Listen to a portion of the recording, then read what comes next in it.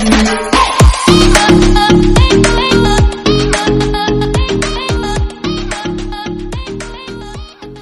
to another episode of Defending the Line.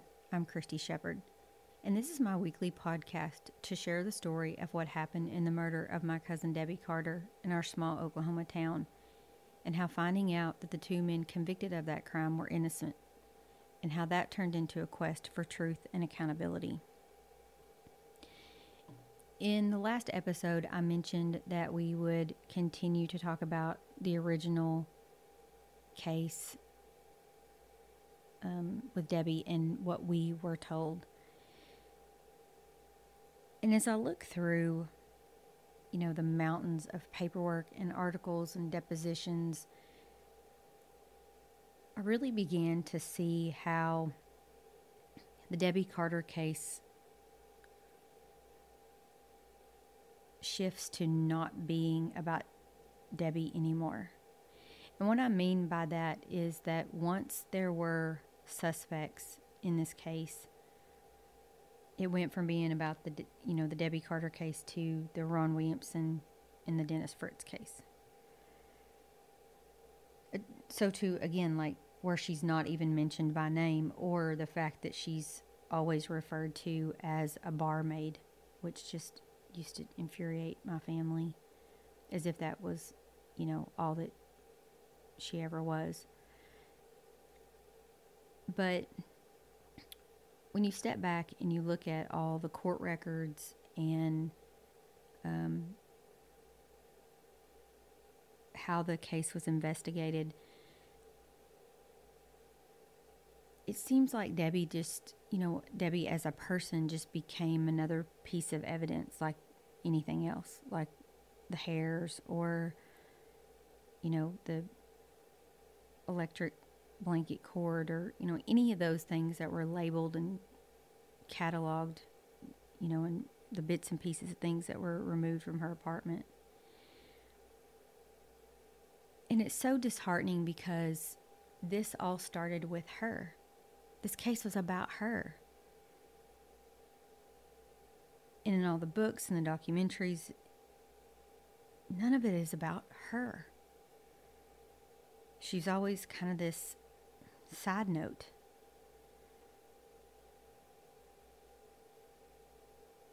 So, back to the original case. So, at this point, all the roads are leading to Ron Williamson. And in April of 1983, the Detective Smith reaches out to the criminal or the behavioral science unit of the FBI and asks them for assistance in this case, because they are, explaining that this, even though they know who did it, they really, I guess they're having a difficult time tying this case to their suspect. And so we didn't know who the FBI was. I mean, as far as this, behavioral science unit, we had no idea who they were or what they did. Now we have a little better understanding because there's, books and documentaries like Mindhunter and things like that. But at the time, we were just thrilled that, another agency, and certainly a higher up agency, was looking into her case. And so, again, it's kind of quiet, and there's, not a lot going on. But then Ada is hit with another devastating crime. And this was in April of 1984. And a young woman that was doing her student teaching disappeared from her job. And her name was Donna Denise Haraway, and she went by Denise, I believe. And while the cases aren't tied together at all, as far as having really anything to do with one another, other than how they were investigated and prosecuted later on. So I'm not going to talk a lot about that case, primarily because I think so often they're meshed together almost like one. And I know a lot of it is just by happenstance that, it was, their names were Debbie and Denise, and they both had brown hair, and they were, relatively the same age. But I really think that they both deserve their own space and time. And like I said, while I will talk a great deal about her case later, just to give you a point of reference, though, so Denise disappears from her job in April of 1984. Within days, they have composite drawings of who they believed took her. So by October of 1984, they have video confessions. In November, Tommy Ward and Carl Fontenot are charged with her kidnapping and murder. By September of 1985, they're convicted of that crime without a body. And in January of 1986, though, Denise's remains were found, and none of the confessions that they had matched how and where Denise was found. And they're still fighting those cases today. All that to say that the Haraway case was wrapped up and, all tied up with a bow, not even 2 years later after Denise's disappearance. And there's really not a whisper about Debbie's case. I mean, she had kind of become this other girl. And in the meantime, my family is falling apart. Certainly Peppy, anyway. And I remember one instance that always sticks out in my mind where she had come to the house in the middle of the night. There was a, knock at the door, and my mom, quickly got up to go see what was going on. And I was right behind her, and Peppy was clearly, I remember she was slurring and kind of stumbling around, and she kind of stumbled off the porch, and she unbuttoned her jeans and just squatted and peed right in our front yard. And I was kind of taken back because I'd never seen her like that before. And I remember she had dirt on her clothes and in her hair. And that's because she had been out at the cemetery laying on Debbie's grave, just, praying for God to give her back. And I have no memory after that of what, I'm sure my mom brought her in the house, but I don't really remember if I was afraid of her or afraid for her. I just knew that it just wasn't her. And, this time we were really concerned why they were not arresting Ron Williamson. I mean, if they knew that he did it and they, had all this stuff on him,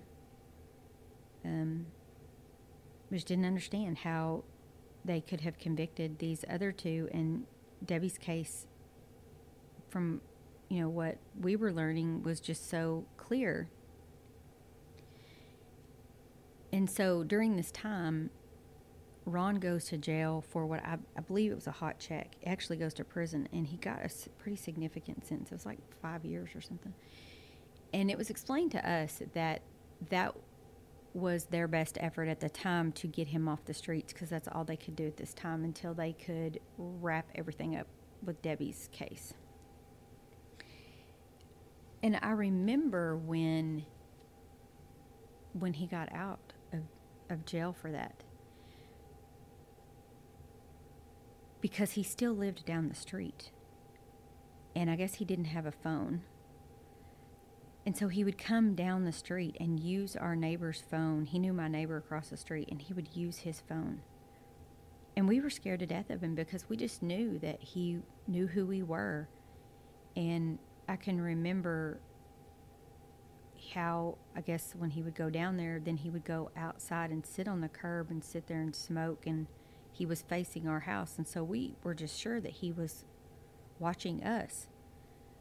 You know, now I look back, I don't even know if he knew who we were.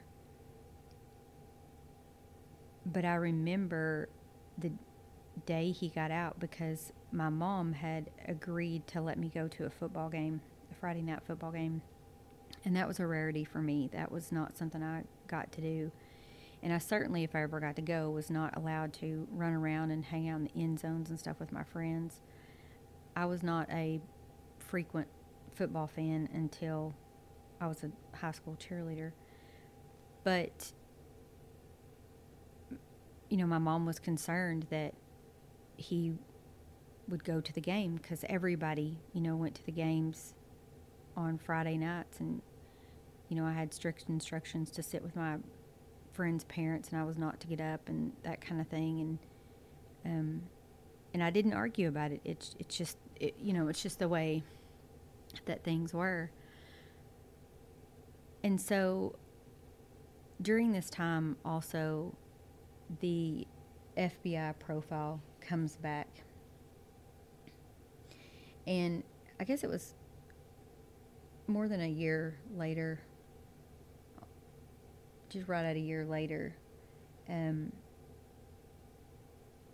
Detective Smith had reported in the paper that while he would be keeping the profile, you know, confidential, that much of it complies with what is already known about the chief suspect, and that the profile goes as far to project the killer's age range, probably how he would dress, and the type of vehicle he would drive.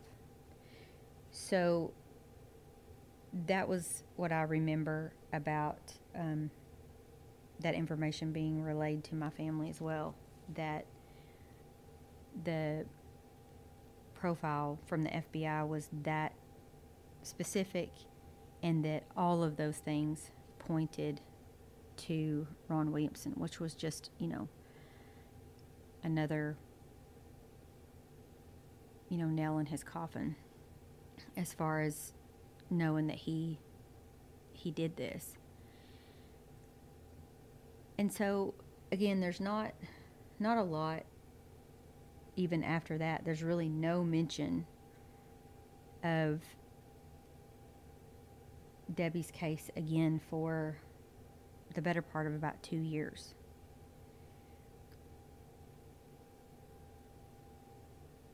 And what happens next was that Peppy gets a call. She'd actually gotten off one morning and had gone home, and she gets a call from Detective Smith. And he asked her, he was kind of dramatic, and he asked her if she has a gun, and, you know, that she needs to hurry and get there. And so she, you know, knew that it was something, you know, big about the case. And so she gets in her car and puts the gun in the front seat and drives, you know, like a bat out of hell to the police station. And when she gets there, she is met with Detective Smith as well as the district attorney. His last name's Peterson, and she had never met him up to this point. But this is where they really kind of introduce Dennis Fritz and explaining that who he is and who he is to Ron, and that they feel like there was two. And I'd mentioned in the previous episode that there were no fingerprints, but there was a handprint. It was actually a partial handprint, kind of the side of, you know, like the side of your pinky finger down to the edge of your palm, that was found on the lower part of Debbie's bedroom wall. And they had actually cut that sheetrock out and had sent it to the OSBI to try to get a handprint, or a match off of it. And it had been, all this time, and they said it was just backlogged and things like that. And so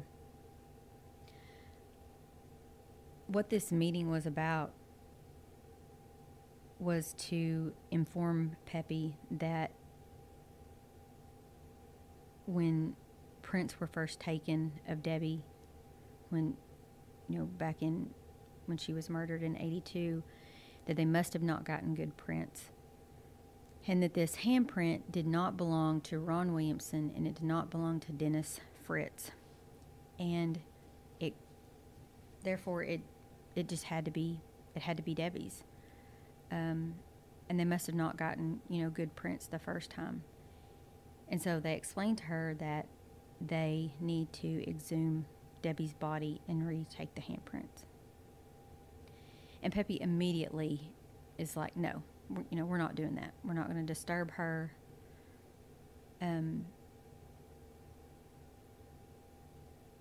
But he, to hear Peppy tell it, she says that, Peterson, the district attorney, really puts it back on her and says, well, do you want this case solved?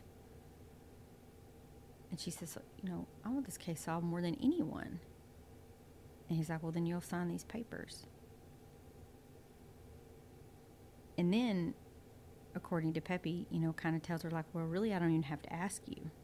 That, her dad's already signed them. And I have no idea if that was true or not. I don't know. But they didn't ask her to come with anyone. They didn't ask her, they didn't call my mom or anyone to say, we need you to bring her down here. She was by herself. And so she leaves, she signs the papers, and she leaves the police station. And it was probably, 5-7 minute drive from there to my house.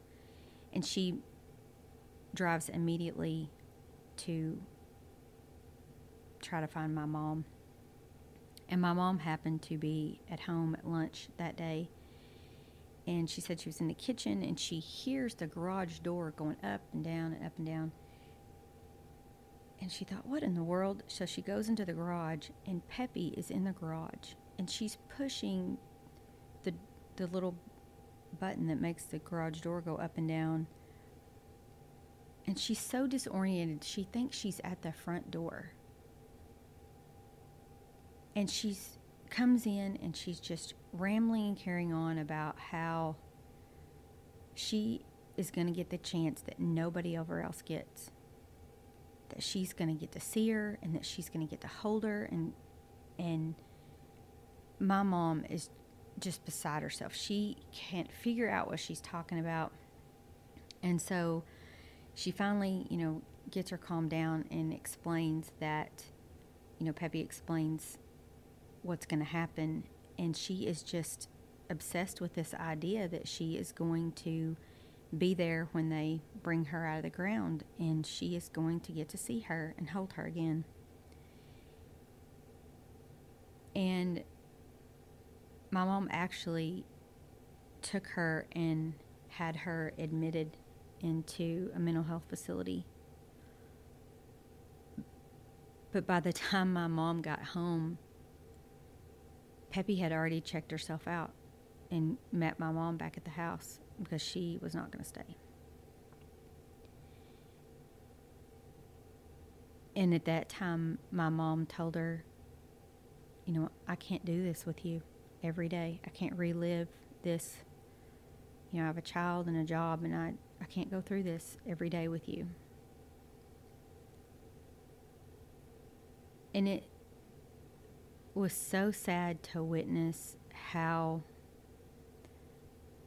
my mom and Peppy had, they had survived their childhoods. They had been together through marriages and kids and divorce and even Debbie's murder. But the signing of those papers would be the thing that pushed Peppy over the edge. and severed the relationship with my mom. And they would never be the same again. And I'm not sure how much time passed, maybe a few weeks or so, that Peppy was actually at work, and a coworker came to her and asked what was going on out at the cemetery, that they had backhoes and stuff out there. And of course, Peppy knows immediately what is happening. And she clocks out of work and races across town. And when she gets there, there's no one there. There's just an open, empty hole. And she said she sat on the edge of the hole with her legs kind of hanging down, and just wondered what she looked like and how she was. And it's just so sad to think about how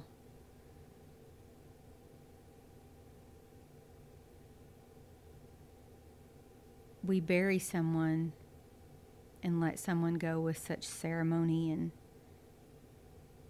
and at some time in the next day or so, Debbie was lowered back into the ground and buried all over again. No family and no friends, no flowers. And there was no one there. And I think later, Detective Smith told Peppy that, he was there because Peppy really wanted to know what she looked like. And that he said that it sounded like when they opened the vault, that it sounded like when you open a coffee can, that seal had been broken, and that she looked exactly the same.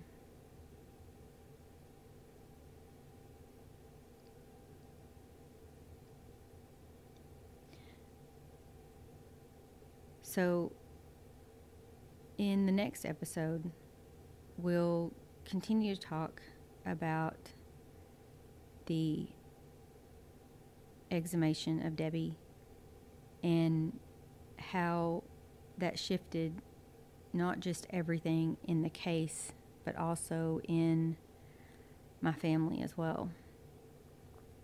So again, you can go to defendingtheline.com for other information and updates, as well as Defending the Line on Instagram. And I thank you for listening.